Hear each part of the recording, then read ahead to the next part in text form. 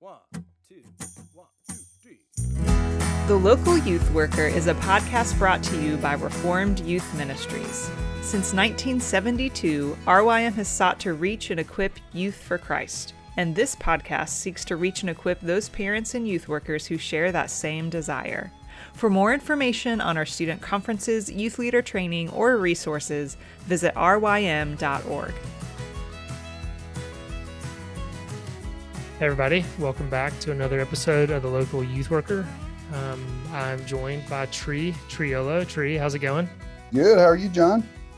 Doing well. It's good to have you on and to let our listeners know you're also going to be one of the co-hosts of the show moving forward, so they can get used to your voice. But I know you have not been on the podcast yet. You've been one of those in the back of my mind of, man, I've got to get Tree on the show, and I haven't. So now here you are. Why don't you just let everybody know real quick where you are, where you're serving, all that good stuff. Yeah, it's because you told me I had a voice for radio, that which means I don't have a face for. Hey, no, you got both, man. People need to check that beard out, for sure. No, not at all.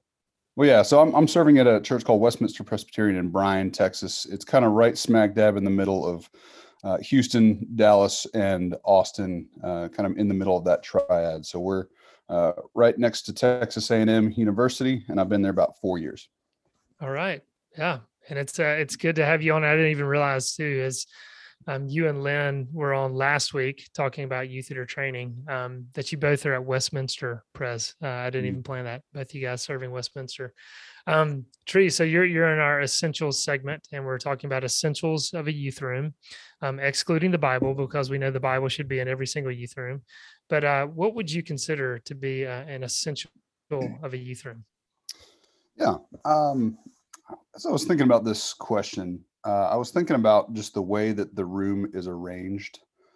I know Scott a couple weeks ago had talked about making it a comfortable place, a place where kids feel like it's inviting. And I think that's pretty important. So in our youth room, we've specifically tried to avoid using it for our large group teaching. So instead of just having a bunch of chairs facing a podium, we've kind of moved our large group teaching into our fellowship hall that we use on Wednesday nights, and kind of deemed that the teaching area, so that the youth room doesn't become this like stuffy, like, oh, that's where we're going to sit under Pastor Tree's teaching for the next 25 minutes, right? So we actually changed youth rooms because we had a room that was a little bit bigger that we could fit into. So we got a ping pong table, and that kind of gave me an excuse to grab the bigger room this past year. So we've kind of got some couches facing a TV. We've got a ping pong table, and then we just have a couple tables kind of in a U. So it's more of a kind of a small group, or maybe even like a Bible study type area. And we specifically do that because we want it to be this kind of more intimate spot. So we do all of our large group teaching in our fellowship hall, but we'll do small groups. And on Sunday nights, we have a Bible study for all of our youth, and we just kind of cram in there and just kind of sit around each other. So it's not this upfront teaching area. It's more like hey, let's sit down together in a circle and talk about some things. So I think the way that the room is set up is hugely important. It communicates something. If it's just chairs facing the front, it's not super inviting, even though that is necessary. Like we've got to put students for large group teaching. They've got to be facing you, or else you'll lose them. Right. But I think the way that you arrange your youth room is actually pretty important. So it's got to be comfortable, but it's also got to be inviting and more intimate. Yeah, totally. Yeah. And I love that, as we're talking about this theme of the youth room, just continue to think through kind of the way that the room is set up says a whole lot. And I do like, I mean, what you're saying is you've got an entirely separate room for the teaching, that there is something, about leaving that kind of space where, you've got ping pong tables and you've got kind of the hangout, you leave that space, you go to another space. And so just, to me, that's going to, help the students kind of cue in. Okay, kind of the fun and games time is kind of to the side now. We're done with some of that. Let's enter into, teaching, preaching time. And I think, that's going to help with their focus. That's going to help in numerous ways, because it's hard to take some of the preaching and teaching serious when, all the games are just right there. When a ping pong paddle is within reach, it's, distractions happen. So. Absolutely. Yeah. And it's similar, as we go to, quote unquote, big church, you go into the sanctuary. I know every church is different, but it signals something to us. Okay, this is a time that's set aside, and so I think that's really important, and think it's something everyone needs to be thinking through of just how is your room set up? What does it look like? Does it lend itself towards these kind of teaching, preaching? Is it too kind of lighthearted and it's hard to take you seriously when you get up to teach? So I think that's an important conversation for people to have. John? Please, totally. Please do. I want to make sure that I say this because not every church has the same budget as other churches. So like totally setting up the room is going to look different for every church. And if your youth room is more geared towards the large group teaching, I think that's totally fine. I just think there's things you can do with your space that kind of make it adjustable. And I think Lynn last week or a couple of weeks ago had mentioned that as well, just being able to adjust that space for what you need for that night. So nothing wrong with the large group setup. We just purposely have tried to separate it just to kind of give it a different feel. Yeah, totally. And I'm glad you're bringing up that nuance because it's going to be different for everyone and budgets and everything. And so just trying to think through the space that you have and utilize it in a unique way. I think that's important. So Trudy, thank you for that. Right now we have Reagan Rose, who's going to be in our technically speaking section of the podcast. If you tuned in last week, you got to hear from him. He blogs at Redeeming Productivity. He also has a podcast as well. And he wrote the track booklet on A Student's Guide to Gaming that everyone needs to check out. So let's hear from Reagan once again. I was going to read some questions that I've gotten from some youth workers. One of them, and like this can be for both of you guys, and it's kind of a lighthearted maybe, because I think the youth worker was somewhat joking, but he says, "Give me a foolproof one-liner to make my kids realize that Grand Theft Auto is just a bad idea." So I'd love for Chris or Reagan, whoever wants to jump in on that. And this is kind of a challenge, a one-liner. But any thoughts you want to share there? Who wants to jump in? Is it worse than what's going on in your heart? I don't know. Yeah, I mean, it's kind of, I'm sure he's joking, but at the same time, we know it's a very popular video game. Maybe we could just start there. Why do you guys think this is such a popular video game? I mean, and how many Grand Theft Autos have there been now? I'm out of the loop on it. I don't know how many iterations. There's at least 5, but there's like an online one now. I don't know if that has also 5. I don't know. There's a lot of them. How many Fast and the Furious? By the way, I played the first one on PS1. I remember it was just like a top-down view. It was stupid. It was the same thing. Just, do missions, commit crimes, kill innocents. Vice City was the one that I actually got into. And there was this, I don't know, to me, if I would just say, the fact that, and this is where you guys can help me with the technical jargon of gaming, but you could go anywhere. You could do kind of open world. Open world. Thank you. I knew there was a term for that and I forgot. So I think maybe because that was somewhat, and again, correct me here, was that kind of the pioneer in the open world gaming? Was there anything before that you guys are aware of? Yeah, I'm not sure. I mean, even the first one, the first 2 of them were for PS1, and those were pretty open. You could kind of do anything, and there was things going on everywhere. I'm sure there was probably other games like that, but they were probably some of the first popular ones that really let you explore things in sort of a non-linear way. Gotcha. Well, I know a question that somebody submitted to me. It says this, with the rise of anxiety in our teens, do video games play any role in that with our guys, as we see girls being highly affected by Instagram in particular? So again, with the rise of anxiety in our teens, do video games play any role in that with students? I'm sure they do, but maybe just kind of speaking on anxiety and the rise of anxiety and correlation there with video games. Yeah, I mean, I definitely think there's like a connection, because video games are one aspect of living basically a fully digital life, or like a 90% digital life that our students are living right now, and a lot of us too. And I think insofar as, the same thing with Instagram creating jealousy and some of those things that you see that's been well documented, especially among teen girls, I do think there's an aspect to the video games, especially for young men, and I think it is related to what we talked about last week was with the Dominion thing. I think there's a frustration that guys and girls too can experience when your only creative outlet is sort of doing something that in the back of your mind, doesn't have real significance in the end. You know what I mean? Like there's certain hobbies you could do that are pretty, you could build a birdhouse or something like that, and you have a birdhouse afterwards. And even though that's, you're not making an eternal change probably in the world, I do think that there's something that happens in us when we're not finding a physical outlet for actual creative energy. And I think that could produce anxiety or even feelings of guilt sometimes. Yeah, that's a good point. And I love it as we're kind of already getting into this. I mean, what we're talking about, this question specifically is more aimed at guys. I'd love to hear, and Chris, I want you to chime on this just as a youth worker in a youth ministry.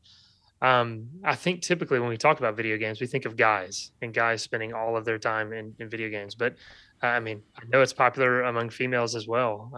Maybe Reagan, in some of your reading, what have you seen kind of differences between guys and girls and females, trends, things like that? And then Chris, kind of what you're seeing firsthand with a youth group.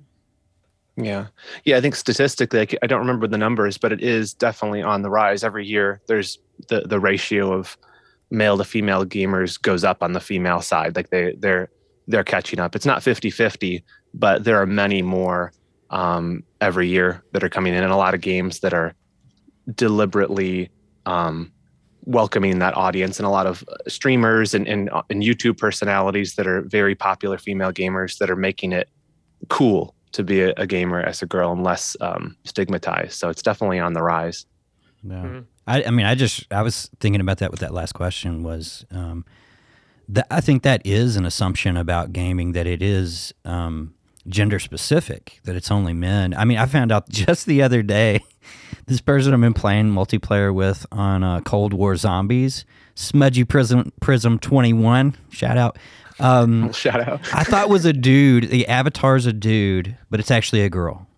And I didn't know that for months, that it was actually a female. And it kind of shocked me and hit me hard that, hey, you really don't realize who you're playing with sometimes until you turn on the microphone thing, which I usually turn off because people are pretty graphic on the live stuff. But like I turned the microphone on because I had another friend come on.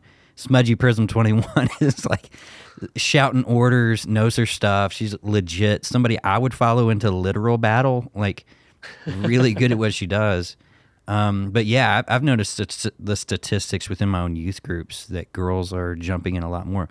I don't think that was true when I was in high school and into the 90s, early 2000s. Like, I just don't think it was.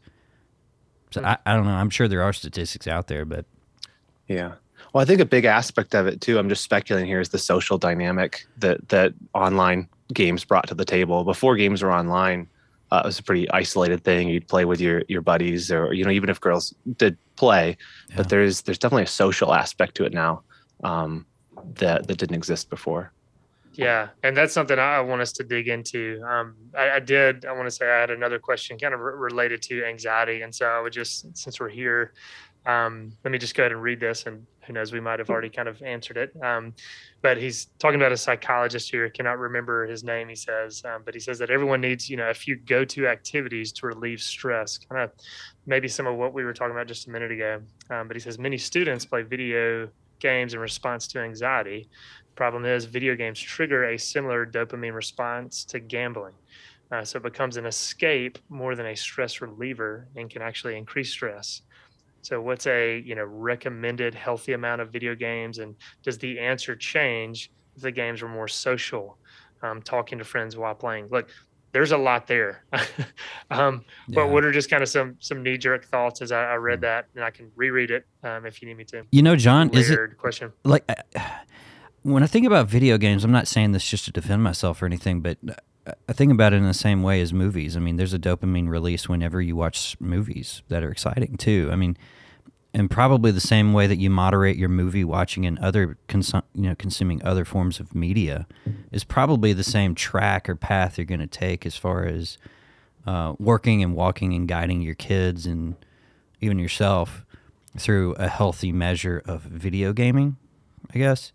So I don't know if the rules necessarily change as far as how you're discipling or guiding your kids or walking with, if you're in youth ministry, how you'll address video games. I don't think it's going to change in a significant amount. The thing that's scarier to me about video, or maybe not scarier, but it makes me pause a little bit more about video games is they tend to be the thing that parents are pushing their kids towards so that those video games are fill in the time of parenting so that parents can do their own thing. And so any media source that parents are happily pushing their kids towards so as to relegate their responsibility as parents is an unmonitored, anonymous, available, accessible problem potentially. And I would say that those are kind of some of the red flags that raise up in my mind. Or the questions or things that need to be addressed within a family or within a youth ministry needs to be thinking in those terms. Yeah. Yeah. Reagan, I'd love for you to respond as well. Yeah. And I would agree with that. I think that the monitoring and kind of setting a time limit is a wise approach. It is true. The guy the question asker might have been referring to, there's a guy, Mark D. Griffiths, who's done a bunch of research. He originally worked in the world of gambling addiction, and then he kind of pivoted to video game addiction, and he's written a bunch of that, a bunch of studies showing that there are very, very similar responses happening psychologically with the dopamine release, with the kind of the reward and the ups and downs, the same way that, when you pull the lever on a slot machine. And so I would just say with that is you just have to treat it with more caution. Again, I don't think that we should be anti-video game, but if something in our lives has the potential to master us, we should just treat it with a little bit more respect and a little bit more caution. And so knowing that, hey, this is, and the research shows that it's more likely that I could get addicted to a video game than I could to a movie, doesn't mean don't play the video games at all. You can get addicted to a lot of stuff. You can get addicted to stamp collecting. I'm not. I don't care for postage. But I love it. I cannot throwing shade to stamp collectors. Look at you. We're just going to stage an intervention here for John, his stamp collecting problem. Your tongue is raw. Your tongue is raw. You're hurting people around you. Yeah, I would just say you just got to treat that with some caution. The same way with other stuff. There's probably, maybe this is a bad illustration, but I mean, there's differences of opinion on alcohol within the church. But I don't believe that drinking alcohol is a sin. But you treat it with more respect because you know that there's the potential to addict there. So I think you should treat video games with more respect and a little bit more caution. Because they are sort of similar to gambling. They can draw you in and keep you. Yeah, and something I'm thinking of as you're saying all of that is Adam Alter's book, Irresistible. And he, talks a lot about social media and really, some of the gaming that's involved in social media and just the not devices, but the strategies that many companies are employing to try to keep you, on your phone and to make it irresistible. And so some of that comes to mind. And as we're wrapping this up, I'm thinking, okay, definitely, we're talking about stewardship here, and time limits, I think, are kind of one of the obvious ways to kind of steward these good gifts and to set time limits and to be cautious. And I think kind of a sub point to that you're bringing up is to be sobered to the reality that these things are powerful. And so kind of entering it with caution, realizing that these games do have the ability to addict us. But Chris and Reagan, whoever wants to jump in first, what do you think are some other strategies to employ to steward games wisely, to appreciate them wisely, besides just setting time limits? Whoever wants to jump in, who's got some thoughts? Whenever I think it was the first segment, what was really encouraging was Reagan, like you jumped straight to the positives of gaming. And I think being fair with kids and if you're a parent listening, being fair with your children. there's some ridiculously good art. Like I really do think that the place where a lot of good story and art is going to be on display is in gaming in the future. Really, I mean, if you pay attention to the storylines of the campaigns and things like that. So I think highlighting the positives of gaming is a really good tool. If a parent sits down and says, "Yo, this is beautiful artwork. Who's the designer? Like, who's the creator of this? What company created it? Like, have they created other games?" And starting an honest, fair, positive conversation with kids or even with youth directors, not just saying gaming's stupid, you're wasting your time, you're burning your brains out. But being positive and moving in towards it that way, you get more flies with honey than you do with vinegar type thing. Moving towards it that way, I've found has been very beneficial for me. Yeah, I'd echo that.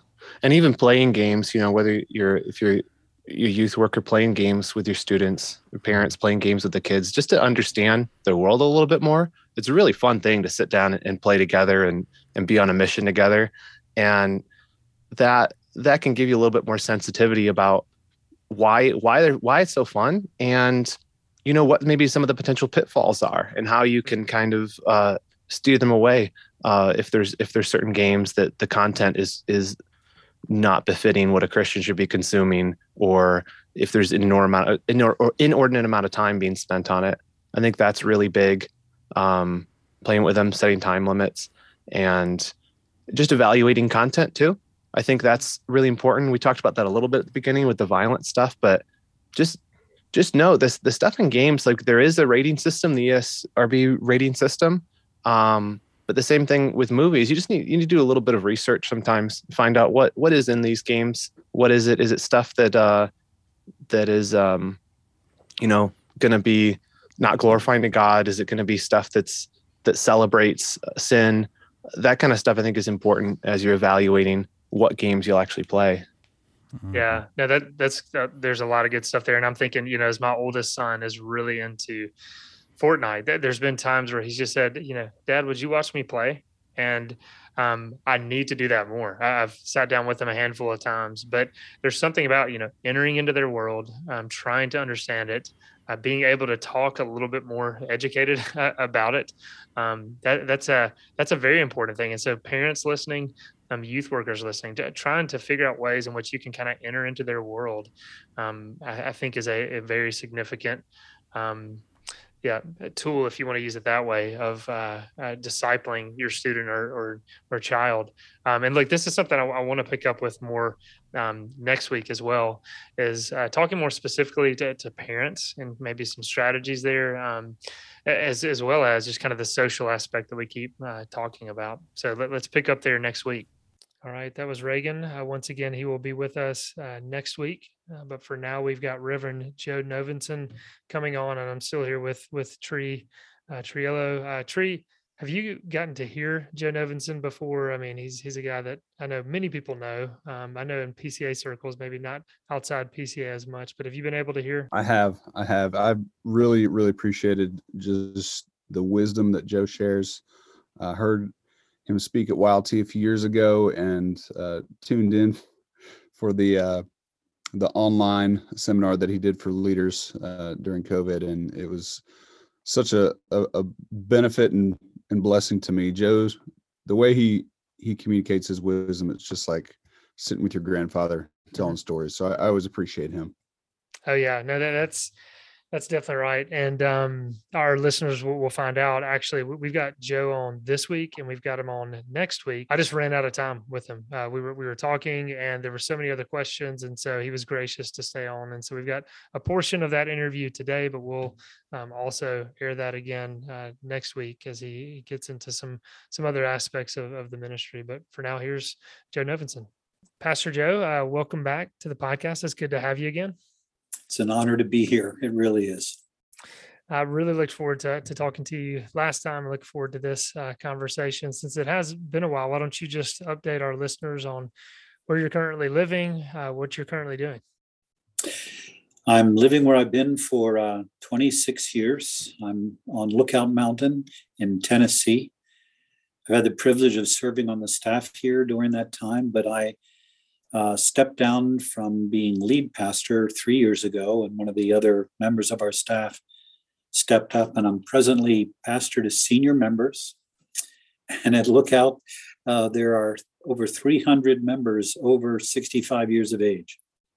So I'm loving being with them. When you're in a place for this long, the relational depth that you can develop is thrilling. So I get to be with people who have been and still are my heroes for these years, and try to give to them a little bit of what they gave me when I arrived here at 42 years of age and had no business being their pastor.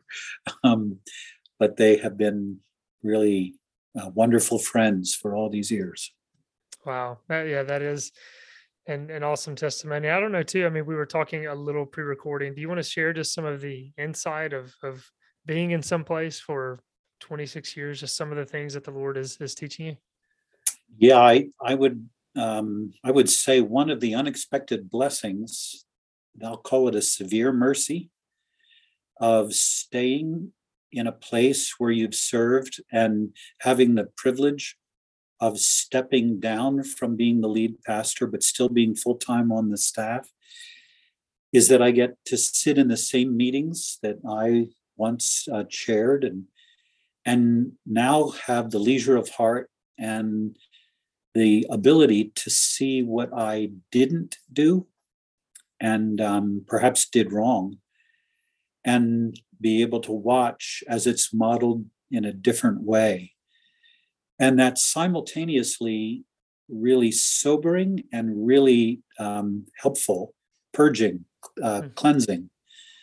I think that often older pastors in my age bracket will go off and teach everything they've done right.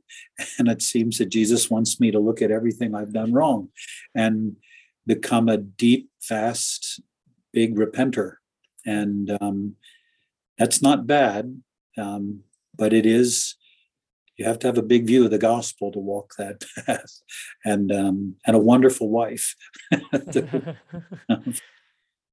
That's such a good word. I like how you worded that, a severe mercy, that it's a mercy from the Lord, but can be hard. But thank you for sharing that. And like you said, a big gospel, a view of a big gospel. So thank you for that word. Joe, and I told you this at the beginning, it's going to be weird for me to call you Joe, but you encourage that. So I'll call you Joe.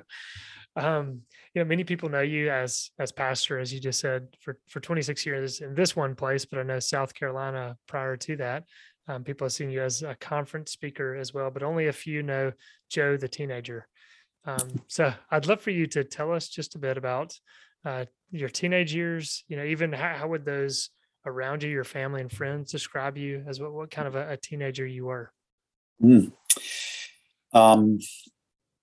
I grew up in a home that was not at all oriented toward things of faith. I'm probably the closest I'll ever come to being famous was my father was the original producer of a television show, which in the 50s and 60s was famous, called American Bandstand. And it was the early fusion of music and television. And none of the men who, like my father, were involved in its creation had any idea of what they were doing culturally. The exponential fame, acceleration, impact that we associate now so much with the entertainment culture, I got to watch sort of explode out of Pandora's box.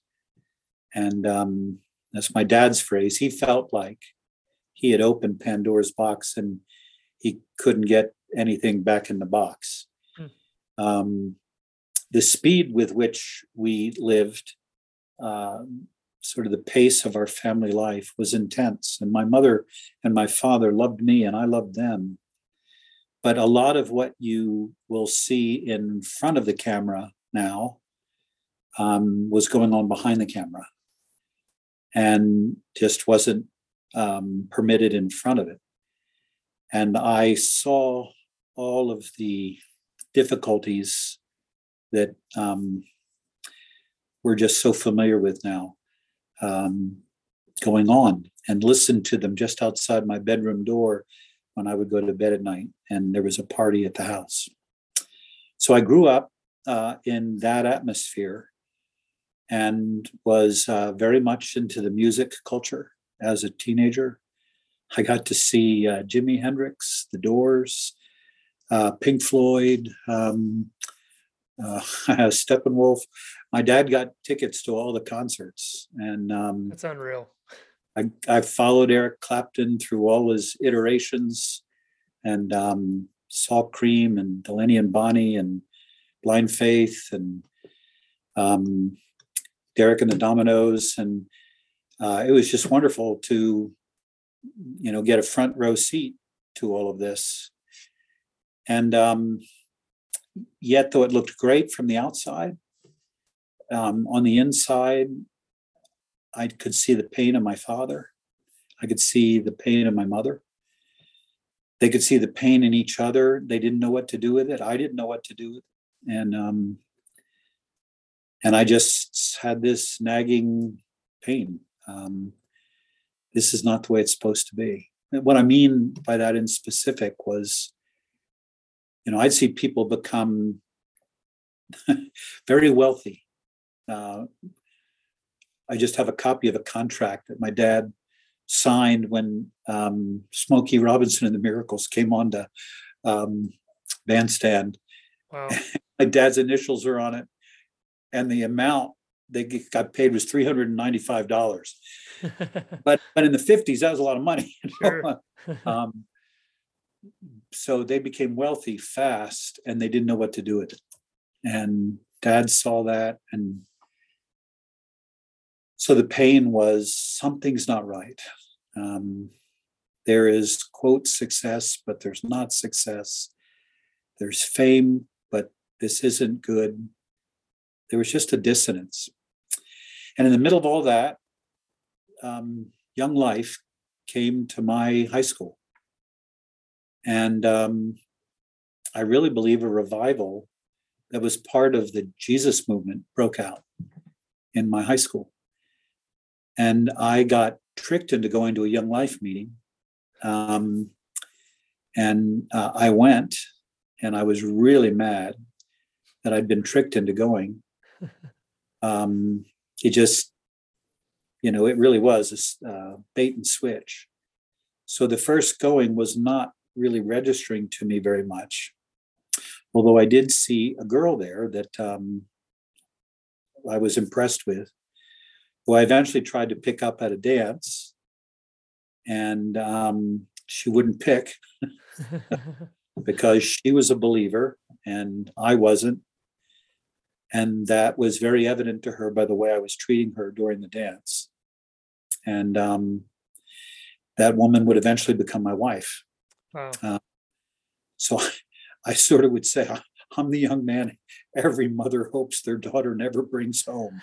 I'm that guy. And that's the truth. After getting to know Barb, she basically said, if you ever want to see me, I'll be at Young Life meetings and you can see me at my house. And so I'd go to her house and I'd go to Young Life meetings. And while I was falling in love with her, I was also falling in love with the master she was following.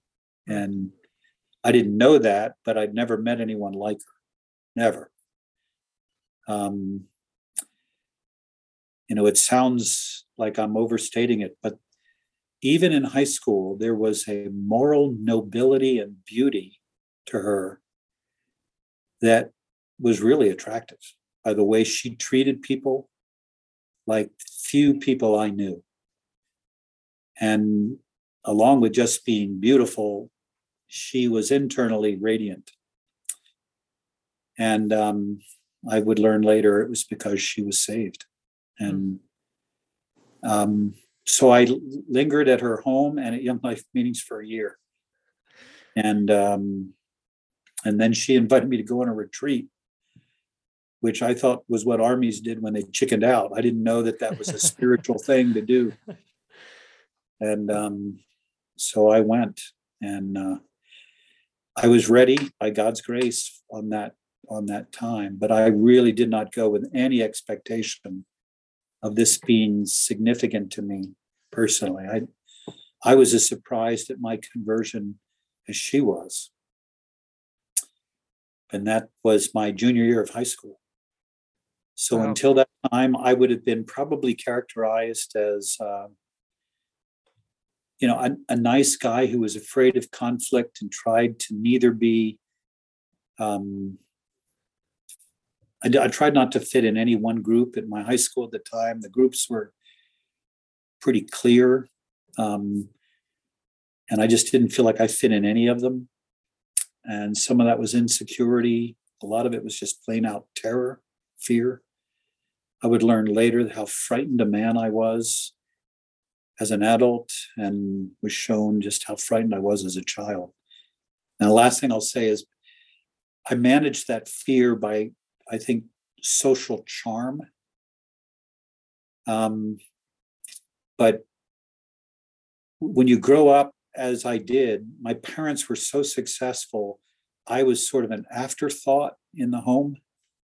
I had an older sister who was in launch, and she was of an age where American Bandstand and all that fit her. I was a kid. I was in elementary school.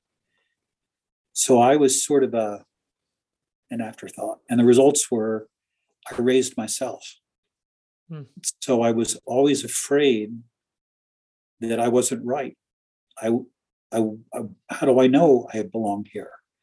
How do I know this is the right thing to do? Because I was calling the shots.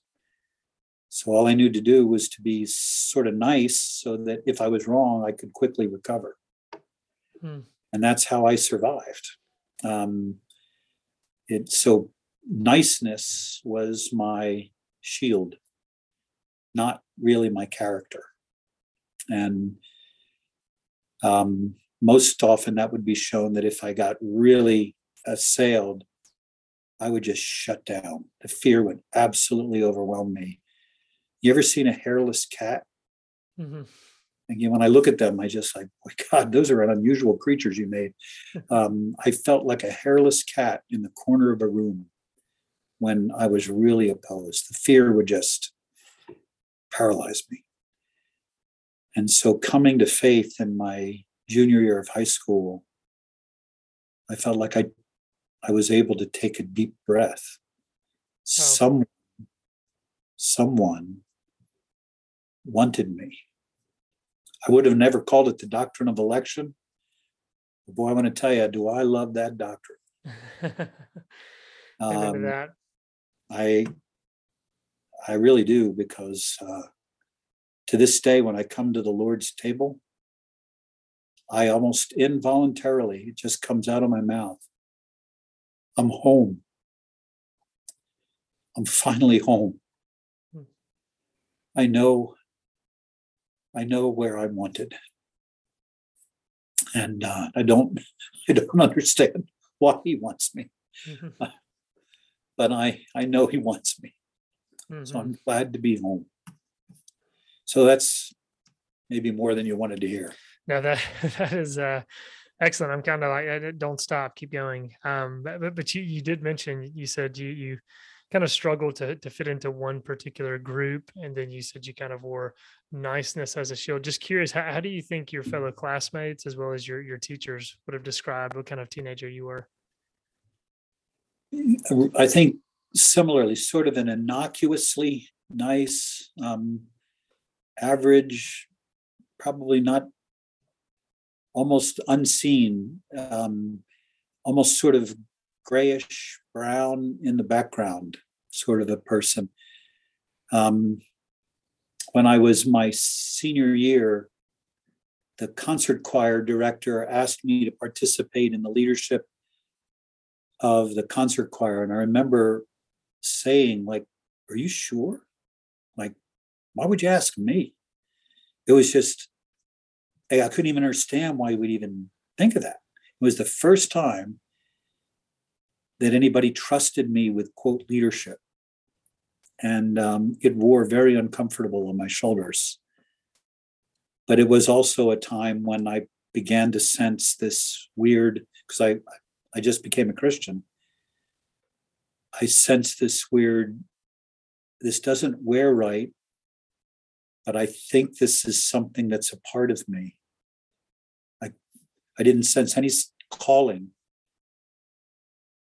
but I didn't want to throw it off either. And I was like, why do I feel that? I'm no leader. And I can remember various times when in that position, I was at a place where I had to take a moral stand, and I had to face my fear. I cry, even remember him now. I had to face my fear and say, but Christ would want this, so I have to do this. And having to stand all alone and say that has to be okay. That has to be okay. And then running to the girl that I was dating now, named Barb, who would become my wife, and saying, okay, tell me we're not crazy, because this was really an expensive thing to do right now.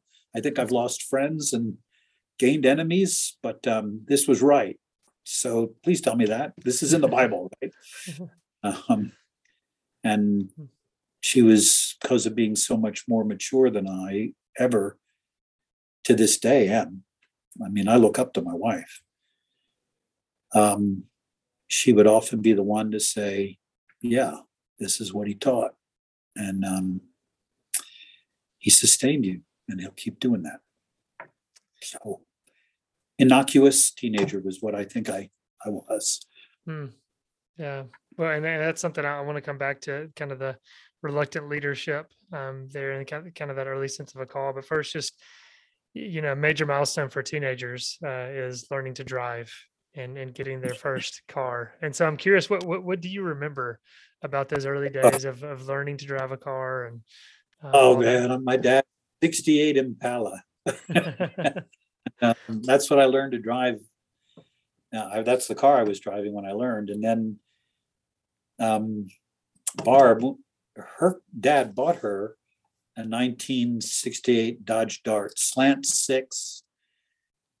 I mean, that engine, you couldn't kill that engine. It was a well-designed car. And we drove it for many years after we married. I don't know how many hundreds of thousands of miles that thing had on it. But when I started to drive, the big thing in my neighborhood was drag racing. And there was a section of highway being built called the Blue Route. And we used to take our cars up and, put your foot on the brake and rev the engine until you've almost blown the transmission, and take your foot off the brake. And, most of us just had a six-cylinder, but my dad had a V8, and you'd put glass pack mufflers to make it sound like a woulda. Oh, wow. But that's what a car sounds like when you pull up to the stoplight and it goes woulda. And but it really wasn't a big engine. And then if Dad had let me, he never did. I wanted to put a 4-barrel, and it was just a 2-barrel, but never let me put a 4-barrel carburetor on it. But that was a big deal when I was growing up. And later had that 68 Dodge Dart until I believe we kept it into maybe certainly into the late 70s, maybe early 80s. And it just wouldn't die. I gave it away to a member of the youth group that I was serving. Oh, wow. And he sold it, and it just broke my heart. It's like a member of the family. Yeah, I actually remember who it was. And but yeah, that was, so my first car would have been the 1968 Dodge Dart that my wife owned, and I became a part of when we married. Now, would that have had an 8-track player in it? And what would you have been listening to? Just curious. I was far too advanced. I was still spinning vinyl, man. Okay. I've given away a lot of my records because my dad worked at Bandstand. I had albums before anybody else did. I had cannot imagine. I had the Beatles' White Album before it was out. Wow. And you want to talk about make yourself popular. It's just, I had George Harrison's first solo multiple work when that came out. I remember people coming to the house to listen. So I really had a pretty extensive album collection that since I've had friends that I knew really loved rock music history, and I gave them to them and said, here, give them a good home. And Wow. So before I was converted, I really loved great rock and roll. And when people say, what is that? I loved Eric Clapton. To this day, he stuns me. I love watching him with B.B. King on the PBS special when they're together, and seeing Eric just defer to BB. That's beautiful. I really enjoyed watching him go through all the different changes he went through. And then this memory, there's a PBS special when Led Zeppelin gets the Kennedy Center Award. And they're sitting, of course, in the famous balcony with the medals on. And they're watching, I can't remember who it was that does the cover of Stairway to Heaven. I can't remember, but it's two females. And they knock it out of the park. And watching Jimmy Page, I mean, who would want to play guitar in front of Jimmy Page? No, yeah, no way. I just, first of all, I wouldn't even walk out on the stage, let alone try and sing like Plant. I mean, it's just not, what voice is like that? But they were nailing it. And you could watch the faces of the Led Zeppelin members. One of them, of course, had passed. The drummer's passed. Mm-hmm. But the drummer's son was playing on the cover band. And all of the members of the band are getting deeply moved. And when they finish, they stand. And they're actually very emotional over it. And I thought, being a band member and just playing and seeing your heroes rise to their feet, emotional and commending you, what would it be like for the master to look at a redeemed sinner and say, you did good. You did good. And so I'm watching PBS, crying my eyes out. And my wife was going, this is Led Zeppelin. And I'm going, yeah, but I'm not thinking Zeppelin. Those were the groups I listened to. When I became a Christian, I knew I was far too into music, and I had to make a major turn. So I tried to pull away until I could get my spiritual feet underneath me. And then I became a John Denver fan. Talk about whiplash. Country roads, yeah. Yeah. And I saw him when he played in a small club, and he had just written, in fact, Country Roads and Sunshine on My Shoulders. And when I heard them in that little club, which sat about 200, I turned to Barb and I said, this is the last time we'll see him here. Those songs are going. Wow. I could feel my bandstand roots coming out. I said, that's money right there. I mean, he's going to become famous. And he did. Wow. And the rest, next time I saw him was in the Spectrum in Philadelphia, and saw him there several times. That was a change that I made, and I started playing folk music and trying to learn it. And I was trying to temper my inner man, because music was almost everything to me. And I was trying to demote it. I wouldn't have used that phrase, but I was trying to demote it and promote Christ. And so I was almost intentionally listening to music that I wouldn't have liked a couple of years ago, so that I could turn myself. And that was my teenage years. And then I started listening to folk music and really started to love classic folk,